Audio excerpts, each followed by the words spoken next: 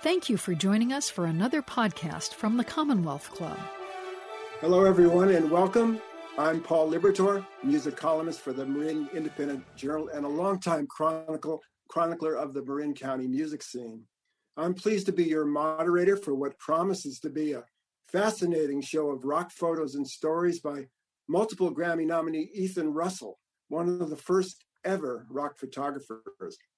Ethan's the only photographer to shoot album covers for the British Invasion's Big Three, the Beatles, The Who, and the Rolling Stones.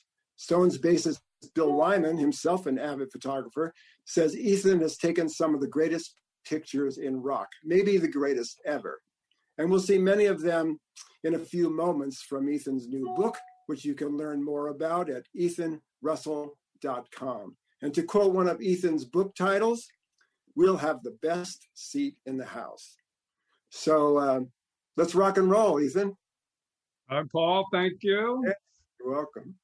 And here I am, and I'm going to, hello, everyone that may be watching. I am about to launch into the show. There's quite a number of pictures we're going to be looking at, and so I'm going to move it right along. This is here to get this out of the way. At some point, when you're looking at the pictures, you're going to kind of go, that's just impossible that kid got to be in all those places. And I just want to let you know that I'm aware of that and I agree. But I did. This is the cover of the book that we'll be discussing. And what I want to communicate about it is specific. It actually is my fourth book. When I was in college, I wanted to be a writer. I was initially an English major, then I became an art student. I never took a photography course.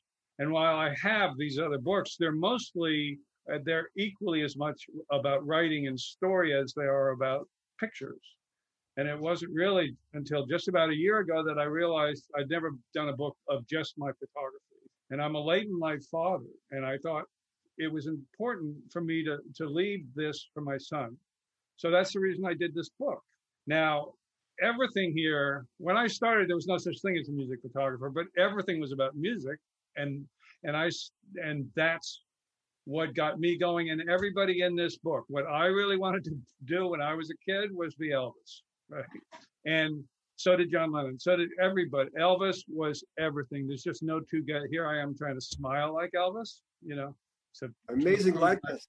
So skipping vastly forward, missing all early rock and roll and going straight to it. Here I am in college. I'm thinking this is about 1964. Looking a bit like an art student, taking kind of an art student pose. And what life was like was that music, especially the British Invasion, as Paul suggested, was everything. It had gone for me from rock and roll Elvis to folk to Dylan, sort of really turned me around. And then everybody came along with it. Music was everything. I saw the movie blow up. I bought a camera. And this is one of the first pictures I took with that camera. It was a college sort of jam session. And I look at it today, when I took it, I liked it, but I had no idea why it turned out the way that it did.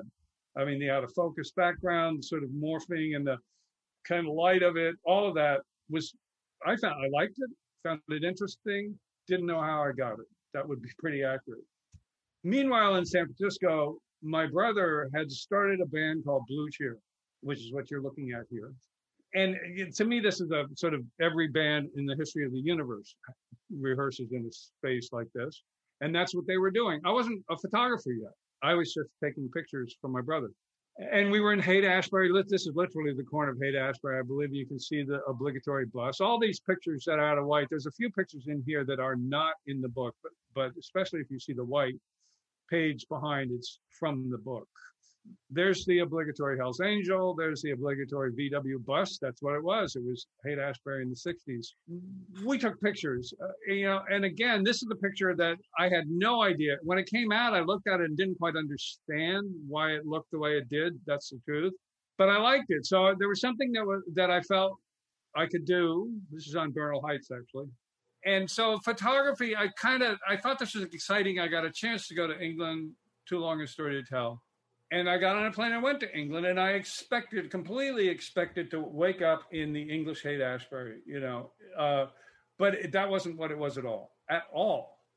music was not, I mean, the music scene as I knew it from California, you just didn't see it. But I loved England, and I was somewhat, to the extent that I could learn about photography, I would look at books. And this particular image is my Cartier-Bresson sort of cop, and I like it. And that's the Serpentine River in the park. And I would walk around the park, but it wasn't long before, Mick Jagger. So I have to sort of explain how this happened because it was impossible. I was living in a flat by myself, trying to be a writer, very bad at it. But I had these pictures that I had of Blue Cheer, and this fellow came by my house, friend of a friend, and asked me, and saw the pictures I had of Blue Cheer, and asked me if I wanted to photograph his next session. I did not know who he was or who he worked for. And I said, oh, sure, who is it? And he said, Mick Jagger. That was my first session. I went to this is shot in the Rolling Stones' tiny office, 4 rooms. I benefited from just the light that the room provided me. There's sort of a lace curtain over a window. And I looked at these pictures, and I thought that these are nice, although there's a sweet little story where I'm looking at the contact sheets, and a waitress is looking over my shoulder, and she looks at them and said, did you take those? And I said, yes. She said, they're not very good. So that was one of my first sort of things. But I took them, and then almost immediately thereafter, within a couple of months, the gentleman, Jonathan Cott, turns out was his name, and he worked for Rolling Stone magazine in his early days, asked me if I wanted to photograph his next session. And it was John Lennon. So I said, sure. I was terrified. I was scared photographing Mick Jagger, but the idea of photographing John Lennon was more than I could stand. I remember my knees locking. So this remains one of my favorite photographs, and was one of my earliest ones of him. And this one of Yoko Ono, which I call Hand, they weren't really known as a couple yet. They were still pretty much under the radar. And I love this picture. It's still one of my favorite pictures of Yoko, taken in a canteen at the EMI studio. So that got me going, well, maybe this thing that I wanted to do when I went to England, which was to photograph the scene, if you will, I would get invited to things. So for a while, I'd go anywhere. And this is Frank Zappa, and it's here because, to me, Frank Zappa is monumental. As simple as that. You know, it's a cocktail reception. It couldn't be more, I call this section paparazzi anyway. It's more like that. But I got to be around some people that were extraordinary to me, to be around Stevie Winwood, looking kind of pensive in Chris Blackwell's office. It just was magnificent. And I was just so happy to be allowed to do it. There was not much more to say about it than that. So I was trying then to kind of up whatever this was that was going on. But John and Yoko came back to me. I mean, because, you know, the minute they became more, I mean, I had John's phone number, you know, I called him up at his flat, you know, when I was worried about a picture. He said, come on by. The level of just one-on-one was phenomenal. And I think in part, he liked me. I was a little John Lennon clone anyway. But he also, I think, liked that I liked Yoko, right? And I took good pictures of his girlfriend. I really think that's why he liked me, at least in part. And they had this tremendous affection. And I got to be, you know, so close to them. And John does this, he's done it with others, but he did it with me as well, where you'd just be his guy. So they lost a child, right? And here they are in London hospital after her miscarriage, and they invited me to come in. So I took pictures. He stayed there. I'm very unusual for an English male of that generation to never leave the side of the woman, as if it was her problem. And so I was there. And this picture for me, other than the sort of, I don't know why that's sort of Picasso guitar angle, but it's just that moment of intimacy. I didn't light anything. I never lit anything for years. I didn't know how. So later, more John and Yoko, they invited me down to his flat in Weybridge, Surrey.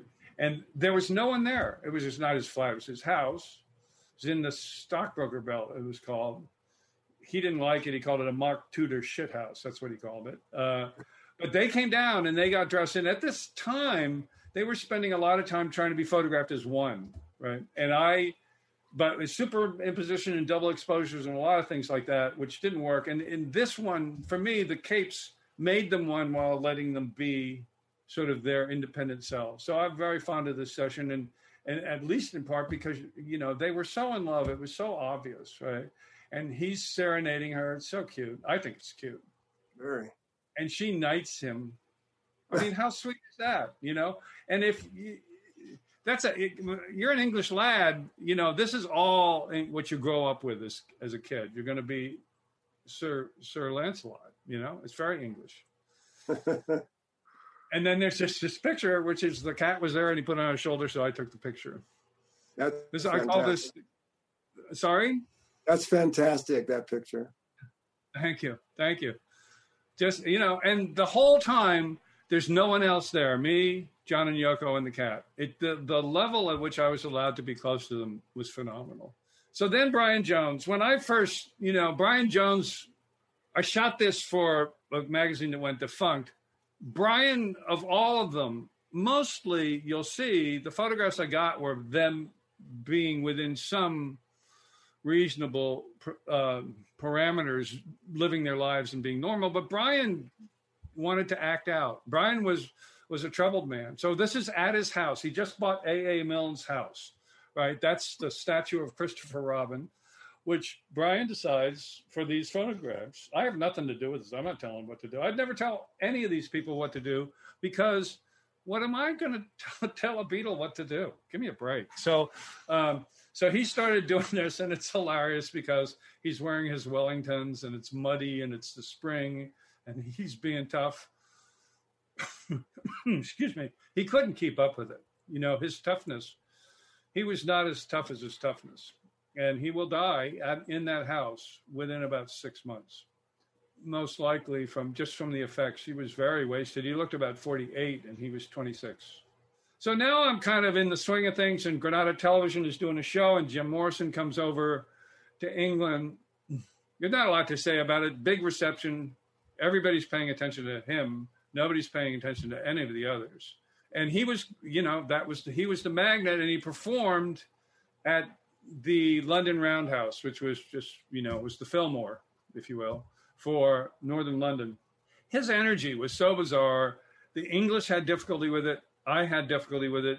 You know, by that point, I'd seen at least one Rolling Stones concert at Wembley. And, you know, these are people that are working to get, you know, working for their money. And he was just standing there waiting for everything to come to him. It was a very kind of dark energy, and I didn't like it.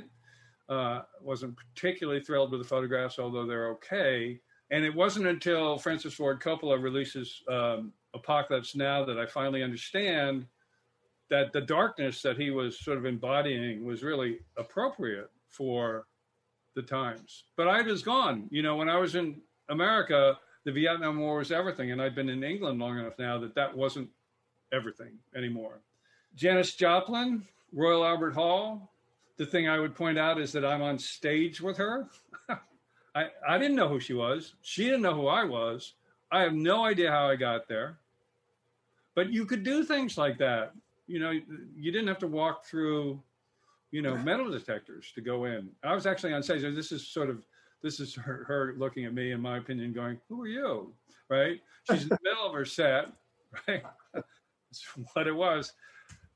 Similarly, this is Cream, also at the Royal Albert Hall. Cream, for those that don't know who they are, was Jack Bruce, off frame at the left, Ginger Baker, and Eric Clapton. And I'm dribbling over the edge of the stage. Clearly, nobody's bothering me, taking pictures, God knows what. I don't recall having a press pass. Really, it's a different time, that's for sure. How loud was it, Ethan? I don't remember. I'm sorry to say. You know, not as the loudest band I ever heard when I was on the lip of the stage was The Who. I couldn't hear for 3 days after that, you know. So that was a different thing. The Rolling Stones did the Rolling Stones Rock and Roll Circus, which wasn't released until 1990. This is the sort of the parade of people at the front of the show. And you can see on the left of frame John and Yoko, and then Keith, Mick, Brian, Eric Clapton, the circus troupe. It was, I like to call it, sort of like a musical Ed Sullivan show. it happened because the Stones had been arrested multiple times. Now, Brian in particular, for drugs, and they couldn't get a visa, so they couldn't work. So this was their attempt to do something that would generate some income. Simple as that. That's what was going on. There was this, some of you may know and some of you may not know, but they put together for the show this thing they called the Dirty Mac, was Lennon's name.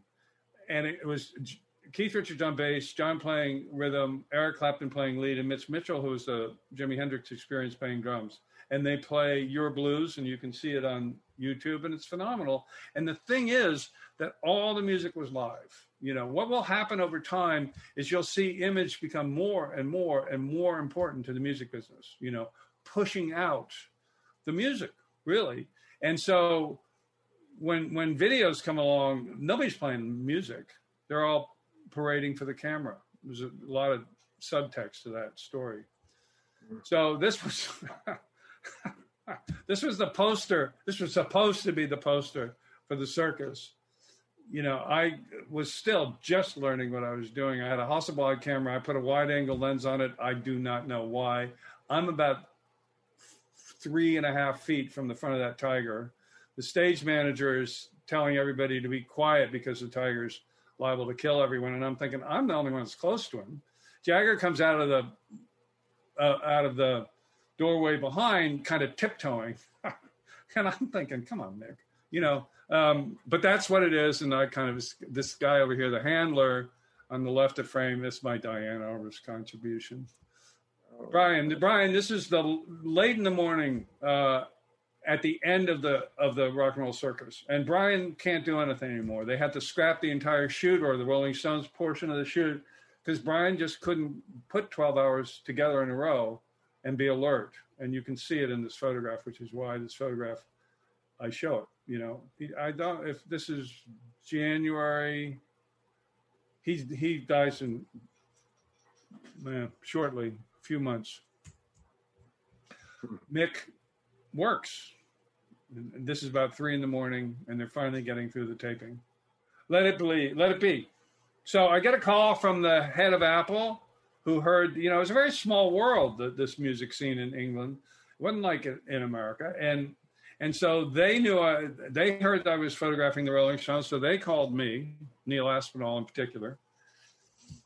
And to make a long story short, I went down to the stage. Initially, they said it was impossible. I couldn't shoot them. So I went down because all the people that were filming Let It Be, which is going to be re-released this year, directed by Peter Jackson, who I met with, and needless to say, one of the greatest filmmakers alive today, especially technically.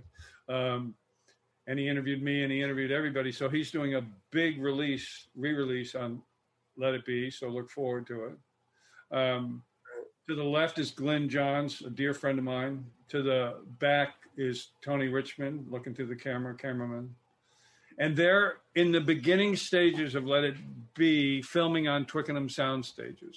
Now, at the time I took this picture, I had maybe been working as a real photographer for about 8 months. So how you get luckier than I did, you can't. I think at that point in time, if you cared about music, this is January 2nd, January 3rd, 1969, there just wasn't a better place to be on the planet than where I'm standing, you know? Yeah. And they're working. I'm right there. I never say anything. I'm in and out. I'm pretty quick. I don't draw attention to myself. And then I get hired to keep shooting throughout the filming of Let It Be. Basically, it's what happens. And there's some tension on the set. They're trying to downplay that now. I don't know. We'll see what the movie does. But there's definite tension. I think to a certain extent it's because Brian Epstein is dead. And I think Brian Epstein was the guy that everybody did what Brian Epstein said. There's no Brian Epstein, right? George is not happy. They leave Twickenham State, and this is the downstairs of Apple Studios. Yoko is there. She's always there. It's an unsettling influence for people. They just don't know how to deal with it. She doesn't do anything wrong, you know. She certainly didn't break up the Beatles, which people finally got around to accepting. I never know why those two put up with the heat that they got. So they're now playing in a small room, much more sort of sympathetic to musicians than a soundstage. Paul is sort of driving the bus, as you can see, sort of saying this and this, and Yoko's there, and George is checked out. I shot a ton of pictures, and then nobody was telling me what to do. Nobody was telling the designer, John Kosh, what to do. So we chose the pictures. You know, I remember from the first day I was down there, those eyes never left me, Paul's eyes. And those pictures ended up on the cover of Let It Be. Right. Yeah. Except this one. That's the one I wanted for Ringo. And I showed it to Ringo, and Ringo, you know, because we were choosing the photographs. Imagine today, you know, how many people would have to be in the room to make a decision like that. So John and I were choosing the photos. I showed it to Ringo. Ringo said, I don't think I look as good as my mates. So he got that one. I still like that one better. Very much towards the end. This is also on in the rest of the world, the Let It Be came out with 100 and something page book, which was all my photography. In America, that got traded away by Alan Klein for the more money on United Artists movie. So it didn't come out here. This picture was used on the back of, I guess, the gatefold. George is looking a little animated for him at this time. And what's going on in the story is that Michael Lindsay Hogg, the director, charming man, Orson Welles' son, is trying to get them to commit to something that they can do to finish the movie, and they can't agree on anything. And at the end of the day, the only thing that they can agree on is they're going to go upstairs to the roof of Apple. And this is the last performance by the Beatles live. It is incredible that 35 days earlier or thereabouts, they didn't have the songs, you know, they weren't all written yet. And 30 days later, they're performing them basically flawlessly. And I don't think there were two takes. They just did it. Phenomenal. I like this picture because I call it my Icarus picture. I don't know why, because of the scale, because as huge as these people were, they still, in the context of this 1,000-year-old city, there's something to be said for that amount of history. Where are you, Ethan, in that picture? Where were you in your Icarus picture? Well, you can see it here. If you look to the top right here, okay. You see that? So I climbed up and then on top, and then that's where I am, on top of that. Wow. Right? With a wide-angle lens. Right? You can almost see up here. You can't see my finger when I'm pointing. To above the doorway, people are coming out. You can tell it's corrugated iron. You can see it here, too, in the bottom of the frame. Okay, come on. There we go. I'm going back. Well, no. You got time for a quick question here? I got time for a quick question because I lost a shot. Anyway, go ahead. Yeah, fire away. Yeah, the question is, how did these rock stars view you as a photographer?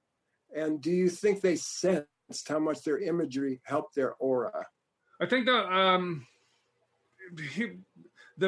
it's a sort of an elliptical answer. The music press and the music scene in London was still Cliff Richards. They were a good solid 8 years behind us, right? Oh, right. The Beatles, once they were no longer mop tops, were not as sort of idolized in Britain as broadly. And the Stones always knew, I think, that the image was a big part of what was going on. I really do think so. It was for me, you know. Mm. But I didn't do photo sessions. I mean, this is a photo session, but I didn't really do photo sessions. And so I think that I was American helped a lot because they all loved America. It never occurred to me they'd think anything good about America, right? Since I thought everything in Britain was great, right? So I think the fact that I was an American helped me a lot. And the fact that I didn't kind of get in their face, right? And I took them seriously. And I photographed them doing what they do, right? So they could recognize themselves in the pictures. That's what I think. Right. But look at this. I look at this picture now. This was shot for the Through the Past Darkly session. And I look at it and I go, I mean, they're all smiling at me. I finally realized that I was part of the equation. I just find it kind of intriguing that apparently they liked me. You know, it's just a weird photo. Have you ever seen a picture of the Rolling Stones? So I'm not really doing the bad Rolling Stones, as you can see. So I fell off message a little bit. It's kind of sweet. They're all holding hands and everything. Yeah. August 6th, 1969. This is the carriage house of John Lennon's new home. He moved I got a call the night before. I'd been prepping a big shoot in the studio for them. And I got a call the night before saying it's all canceled. We're going to John. So I just showed up, right? Now, this was different in a couple different ways. This is my favorite picture from them that time, because even as a 24-year-old, I realized that the statues in the front of frame, first of all, they were imprinted upon me because they're Sgt. Pepper, right? But equally, I realized that the statues were going to last longer than the people behind the statues, right? It just was a weird thought to have. But it's also not this, right? Which is the obvious thought to have. And this is a sort of good news, bad news Ethan Russell photograph, which is to say, the good news is you get the truth, and the bad news is you get the truth, right? Today, you would never see this picture, right? It would never get through the handlers, and the technologies that we have today would say, well, Paul doesn't look happy. Have we got one where he looks happy? And they'd comp it in. You'd never see it, right? You wouldn't know it was comped in. And they do that to everything until they got a picture that didn't exist, a moment that didn't exist, but where people looked happier, right? And I'll let everybody judge for themselves. When you start to manipulate truth like that, you pay a price. I mean, we're all paying it on a daily basis. Most all of us know it, right? But this was one of the very last pictures taken of them. And this was, I call this Weep. You can see George, I think of however many rolls of film there were, I don't think George smiled in one photograph. And by this point, he looks like the Prince of Darkness. Everybody's checked out, except for Paul, who's doing Napoleon, right? It was the last photograph I took of them. And it was very nearly the last photograph of them ever taken. It was the last session. And they were kind of over. If they knew they were over, I don't know, but they break up not long after this. Did they confide in you at all, Ethan, about what was going on? Did they what? Did they confide in you at all about what was going on? That you can see a lot of in your photographs, but the short answer is no. As opposed to, we're getting to the Rolling Stones, so I'll segue on that. Yeah. This is the 1969 Rolling Stones tour, and what's unique about this, and there's a lot of stuff that's unique about this, they find that Mick Taylor is now there so they can tour. They need the money desperately. There's only 16 of us, right? There's 5 Rolling Stones, 6 if you count Ian Stewart, and 10 other people, and that's the entire tour. And we travel on commercial airlines as often as not, and we drive in rented cars as often as not. And if this didn't work for them, they were very likely over. So the stakes were high, right? But I was really part of this. I mean, I was everywhere with them, right? Here, not so much here, but the Let It Be stuff, they're all in front of camera anyway all the time. That's what Let It Be is all about, right? So the same sense of intimacy just wasn't really in the cards. John and I got on, never changed, right? This photograph in rehearsal before the 69 tour, this is the kind of picture I think I take well. There's nothing about this picture that I changed. The lights, right? Everything is there. Everything is real. And you're there with me. That's what when my stuff works, you get to be there too. Mm-hmm. This is another one where I went, they threw everybody else out of the dressing room, but they let me stay. Mostly it's about work. People think the fantasy of being backstage with the Rolling Stones, not a fantasy that I participated in. They worked. The thing about all these people in my experience is they're workers. They're not idiots. They're hardworking kids. And all of the English come out of the Second World War.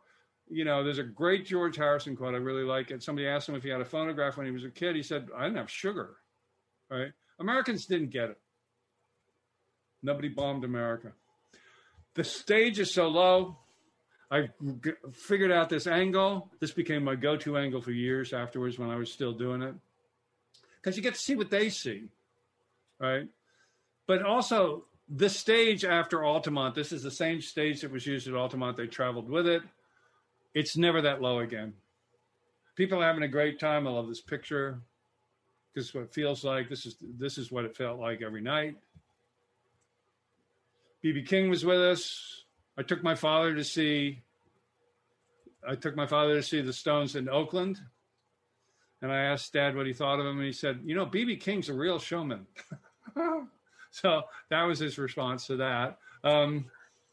You never see Keith look that sweet because, you know, Chuck Berry is everything to him. You know, this picture I call the first generation and second generation of rock. I think about rock in generations like that. And Elvis and Chuck Berry are first generation.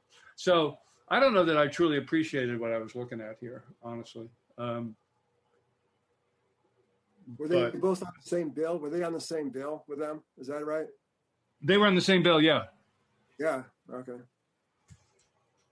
I like this shot just because we picked up these security in New York City. The tour would have been over in 2 gigs, and Altamont was added. And I call these guys hush puppy security if you look at their shoes. And they're just like, they're a couple of boys from New York City that are being put in between a rock and roll crowd and Mick, you know. So I like it. Great shot. This is here because, and it's in the book, and I don't show it a lot. There's a lot of it that feels like this. You know, Charlie is not happy. This is not all fun, right? I wish I had a real prejudice against Flash.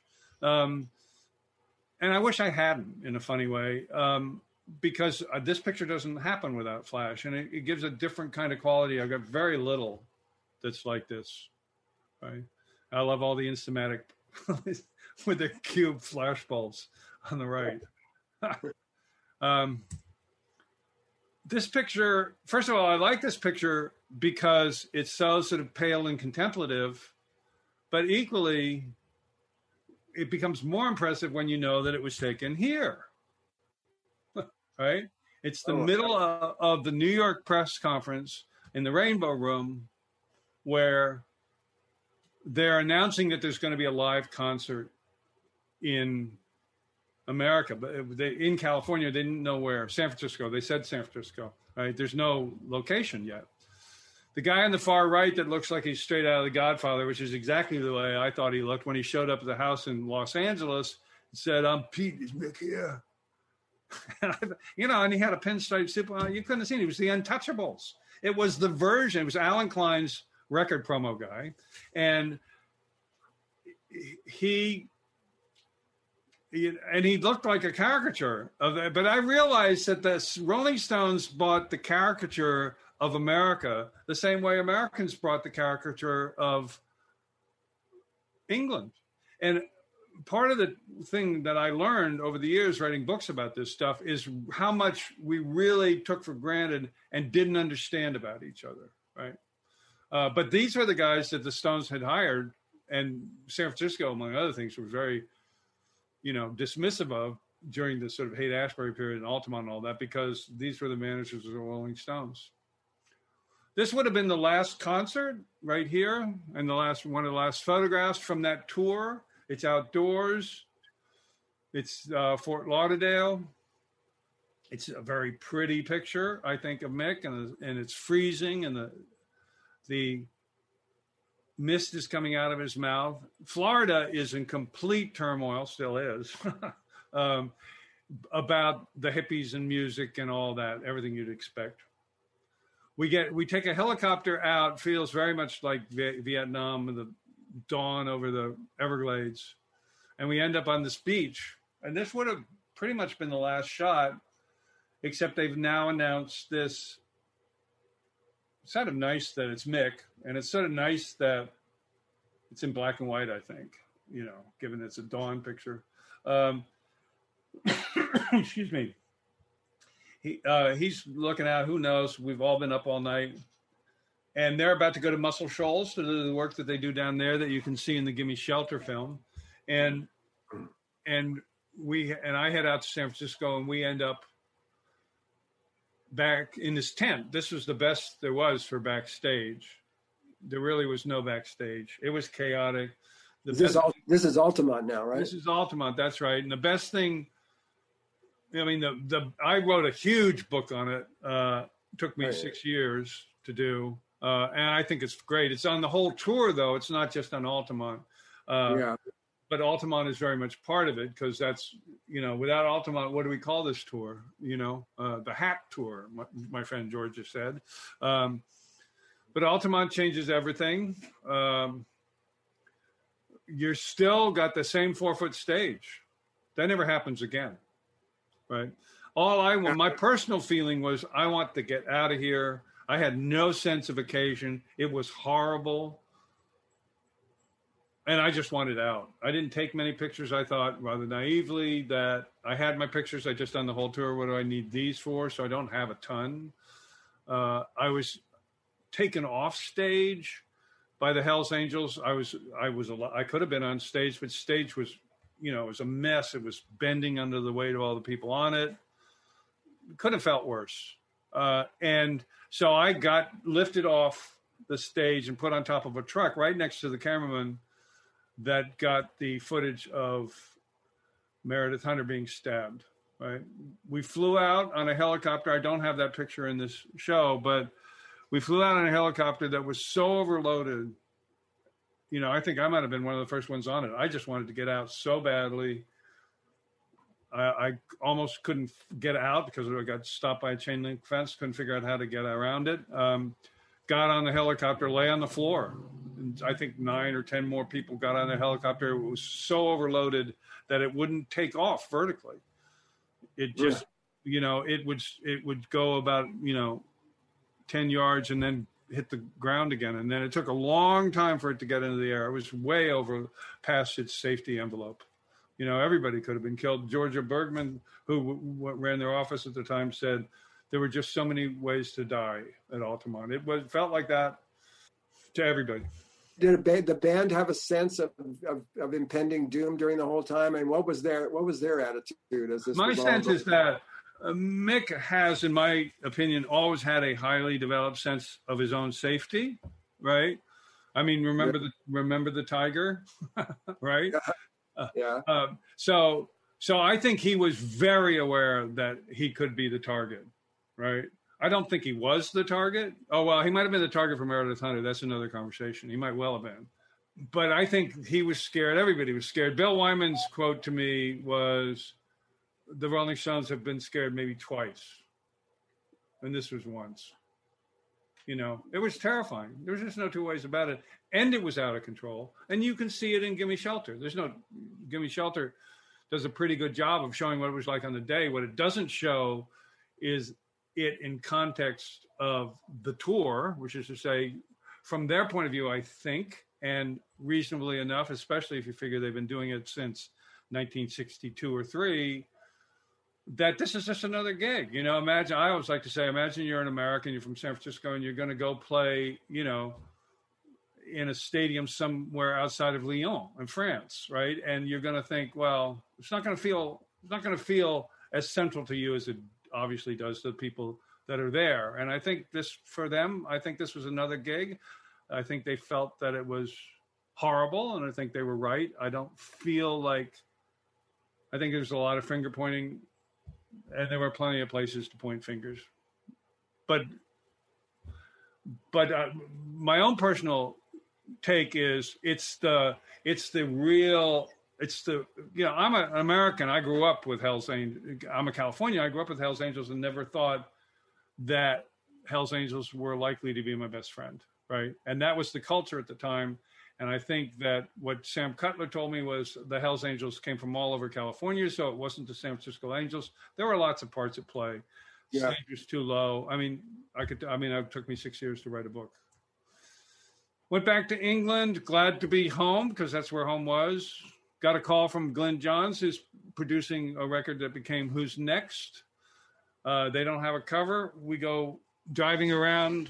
Somebody once said, you can't have an idea for this cover. We're driving along about 100 miles an hour and right next to, then I see these shapes. And so we go up and they walk around and they all start doing the obvious thing, which is 2001, right?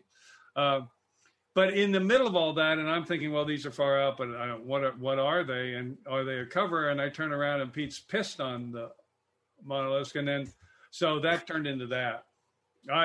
All the other little dribbles of urine are actually film cans filled with water, right? And the sky is fake, but still pretty unusual. Can't have that idea is my point. You can't sit around a room and say, let's go do that. So that's what happened. And we drove away. I didn't take very many pictures. And then I got terrified that it was good. I sort of spooked myself and maybe took, I don't know, 8 pictures, not many. Right. And then, oh God, I hope I got it, and did. 1972 Stones tour. I like this picture because Mick is taking a picture of us. That's the way I like to think about that picture. A lot's changed. Society is changing, and it's really, to me, this 1972 tour, everything is bigger. All of the trauma from the 1969 tour in Altamont is very present. Everybody's carrying guns and has bodyguards. This looks, they got their first plane. Seems a little quaint today, but at the time it was a big deal. Everybody had their own limo, and so it was sort of like that. And the publicists have gone from being a sort of kooky, lend me your cone publicist to hip cocaine kids. That's what it's like. We're taking over Los Angeles. Georgia Bergman, who ran their office, and Peter Rudge, educated in Cambridge, who was the tour manager for 1972. And this is often it's stress. It's what you expect, really, honestly. It's not all girls and fun. It's work, it's stress, it's all of that kind of stuff, right? And I like this picture for that reason, because I can feel it. It's very palpable, right? I was the only photographer in 1969, and I was one of 3 or 4 photographers on this. I got a picture later. And I do believe Jim Marshall is standing to my right and gets this almost exact picture. I don't think Andy's there, but and remember that shot that I said that was my favorite angle? Well, here it is paying off again. This is called Keith Richards with Jack and Coors. And it's just, you got to love this angle. Why be anywhere else, So I love it. And this was a picture that was very famous at the time. What I've noticed, not really apropos of anything, is that Keith has kind of eclipsed Mick as kind of the bigger persona of them, at the time, this was really the heroic picture is put in front of a couple books. And then that's a very famous picture. And it's an Ethan Russell made up picture. He was not standing there. I saw the sign. And I called him over. I only got 2 frames,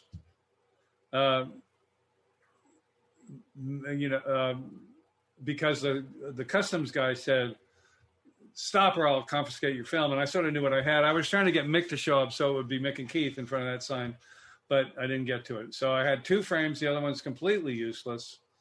And this one is chronicled, called one of the greatest pictures in rock and roll. It's pretty good. Yeah, right.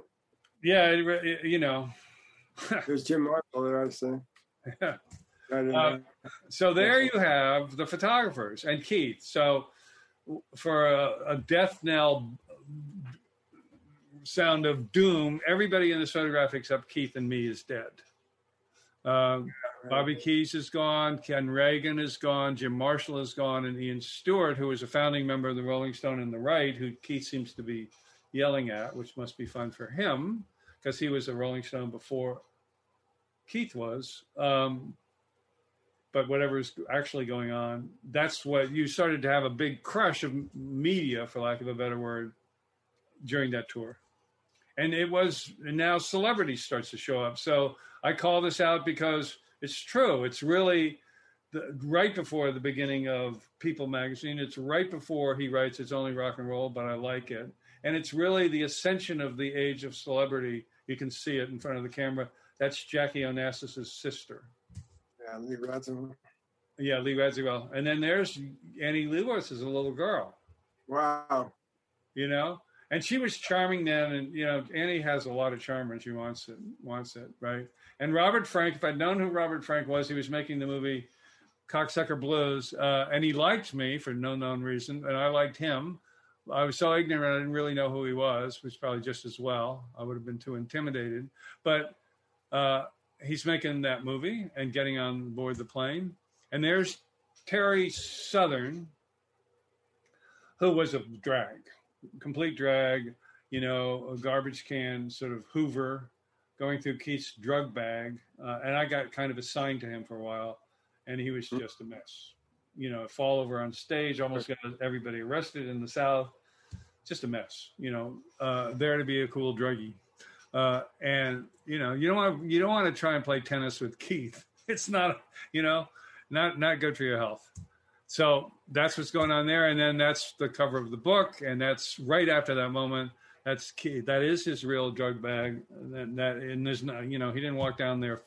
It's not, would you walk down again and get it, Keith? No, that's just the moment. And he's got his tequila sunrise in his right hand, it looks like. So that, because every so often I didn't take as many pictures of the crowd as I should have, but that's, at the end of the day, that's still what the Rolling Stones deliver. It's like, this is a shitload of fun, and they work at it, right? You got to time for a couple of pictures a couple of questions before it gets. Yeah, you sure, for sure. I'm not at all aware of time. Let me see what time it is. Okay, we're kind Somebody wants to know, when did you feel you became a good photographer? You mentioned earlier you were learning on the job when you were younger and didn't know what you were doing. So was there a point where you said, okay, I know, I'm confident now. I know what I'm doing and what I want? The answer is I certainly learned my craft over time. This is a good example of it, Quadrophenia, which is completely made up. So the short answer is that there's always a moment, these guys move fast. The initial photographs, I didn't have a motor drive. There was no such thing as autofocus. I didn't have auto advance. I mean, there were a lot of sort of physical limitations like that, and the films were slower, and there was some stuff that made it more just generally more difficult. And you learn that, but you still, I don't know that I feel confident. And the fact of the matter is, I think it's generally true of creative, is you can feel confident and be wrong, So I did Quadrophenia. I'm aware of the time, so I'm going to zip it along, but we're quite close to the end. Quadrophenia was like the culmination of what I'd gotten to identify, because I wanted to be a writer, right? I thought that singer-songwriters were the most important writers of my generation. I still will make that argument. And so I sort of got to a point where I saw my job as, I'm going to try and bring their stories to a visual life, right? And in the case of Quadrophenia, we built the world. We cast the characters. We cast his mother in this shot. It's the story of Jimmy after Tommy. And it was an exhaustive amount of work, but it was still work I'm very proud of. But it was just, it's a little bit, it's just as the world is really starting to turn, and I have some sympathy for it now as an adult. Poor Pete didn't know what he was getting into. I showed up with a 40-page book they all of a sudden had to pay for. But, it's art. There's no question in my mind that that's what's going on. And it's art in the service of the work that they're doing. So it was pretty innocent that way. And I really liked that. And I felt like that was sort of the holy grail, was to try and really bring to life the writing that these guys put into their music, right? So, and I identified that. So that's what this book was all about. And, the Brighton which is where this is, that's Brighton Pier, was the mecca of the mods. And we just redid it all. It was about 30 days of shooting. So it was a lot. It was all just me and the kid, right? That's the very last shot from the book that went with the album. And the Who weren't basically in it. I did sort of lose. And I think certain people felt that was really a mistake on my part. And arguably, it's certainly easy to be sympathetic with them. Then I had I'm zipping here as we're coming up to 50 minutes. Carlos Santana here. It was a very different experience. There was no cohesion off stage between him and his band. He's upstairs with his guru. That's what this picture is all about. And there's some pretty riotous stuff going on downstairs, not suitable for publication. The story behind this, I like the picture because I like what I was trying to do, and I feel I was kind of successful with it. But I have 7 rolls of this where he's just expressionless. And I got so frustrated, I asked for the smile. He gave me the smile, and I went, I felt like I cheated and wondered why I didn't do it way sooner. The Eagles, before they released their first album, Topanga Canyon, before they get taken apart by show business. Jerry Lee Lewis, I love that, for me, this is late, this mid-70s in Los Angeles. It's kind of depressing because it's sort of like the studio band that's put together to squeeze another album out of him. But I just love this picture. And I love this picture. It's made up in the studio. The piano was there. The red carpet was there. I brought the light that gave you this effect. But he wore those clothes. I get such a big kick out of Jerry Lee Lewis deciding this is how he wants to look for the image, with his white shoes. He looks like a Memphis used car salesman, but he's happy. I leave, and I'm just getting to the end of my work. I do a couple albums with Linda Ronstadt, still one of the people I listen to all the time. Classy lady in every respect. Beautiful voice. This is the Prisoner in Disguise cover. That's great. Hasten Down the Wind. The horse was an accident. There's tricks going on here. There's sort of like you're mixing, fading daylight with a portable strobe and, slicing it up. Phil Everly, which to me meant a lot because Phil Everly was right up there with Elvis, and this is quite late, 1975. Slick enough in terms of technique. Ricky Lee Jones, an interesting person to work with. I was doing film at that point in video, not music video as we knew it, but films with music. And she didn't have a picture for her sleeve. So in order to get her record out the door, I did this picture, starting to have fun in my studio. That actually is Dave Mason in my studio. So you can start to feel the influence of Los Angeles, which is, I'm really not Los Angeles, so it wasn't really working for me. But it was fun. Ted Nugent, just now becoming a workhorse photographer, really. And I stopped being a photographer really shortly after this. Chris Cornell liked this picture. The angel was shot first, and then it was put together, I think, successfully. One of my favorite human beings in the world, Rosanne Cash, at her home in New York. And we did a lot of work. This is for around an album she did called Black Cadillac. So once again, going into this phrase of trying to take a writer, singer-songwriter, and extrapolate them into image. We went to her father's home and her childhood home. He passed away about a month earlier. So this is the childhood home for Rosanne. And the picture middle left was Johnny Cash's bedroom as the house was now being emptied out. Right? And this is Rosanne walking away from her father's grave. Right? Wow. A real moment. And what I like about it is how American that cemetery is, and that's really the end of the book. So I got out of here maybe just in time. A picture taken up right on time. We have enough time for. I have a couple of pictures here that we haven't gotten to. Here's someone who wants to know: are there any rock music photographers whose photos you really like and admire? Well, I'm a little bit like, not to be snitty, but I don't like the idea of rock photography as an idea anyway. So, but I mean, there are a bunch of people I really like. I mean, Annie doesn't really fit that description. You see a lot of Henry Diltz, who has some great work. He has a lot of work. He's been still doing it. Let me think. Joel Bernstein comes to mind. There's sort of the normal suspects. I'm sure I'm forgetting somebody I wish I wasn't forgetting. But talk about Jim Neil Marshall. Preston. Neil Preston was basically my age. I got to be friends with him.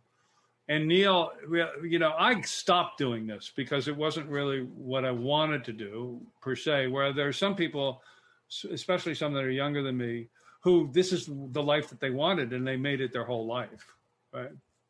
Yeah. Yeah. Why did you stop? Well, I ended, I started out as an art, sort of as a, ancillary art thing that I took pictures, right? I started out being completely immersed in sort of the magic of the music, right? And really over time, and it's true, I ended up in a studio in Los Angeles, so I ended up in show business. I had no interest, didn't then, still don't, in show business. Show business does not interest me, right? So all the brouhaha around it and all the rest of that, I just don't have any interest in it. So I stopped. I also went on because I was trying to I tried to get Quadrophenia made as a film. So I was trying to take this idea, which I was attached to, which was that you can take the writing of these people and turn it into something bigger and visual. And I was trying to move it into full-length motion pictures, right? And one of the things that you learn when you start getting involved in that world is you can spend a lot of time getting nothing done. But you can get a lot of people saying that it's really going to be great. So at the end of the day, I didn't have the patience for that. Well, I'm certainly glad you did what you did. You've taken some of the most iconic photos in rock and roll. And you were there at the beginning, as I said earlier. I mean, before you, rock photographer wasn't even a thing, you know. And you created this whole form, an art form. It's changed a lot over the years, I know. But and we could have a whole conversation about that sometime. But I think we're running out of time here. I want to thank you, Ethan. I think this has been a fascinating hour. It went by really fast. I want to give a plug to the original music photographer, who's Herman Leonard. Can we be real? You know, who was walking around with a view camera in the 40s shooting jazz musicians. That's the real initial. And again, Ethan, thank you so much. It's been fantastic. I enjoyed it thoroughly. I so did, and I hope, and I'm sure all of your viewers and your fans, the old ones and the new ones you picked up tonight, did as well. So I've always wanted to say this. So I'm Paul Liberatore, and this is Commonwealth Club program is now adjourned. And I want to say thank you to you and the Commonwealth Club as well.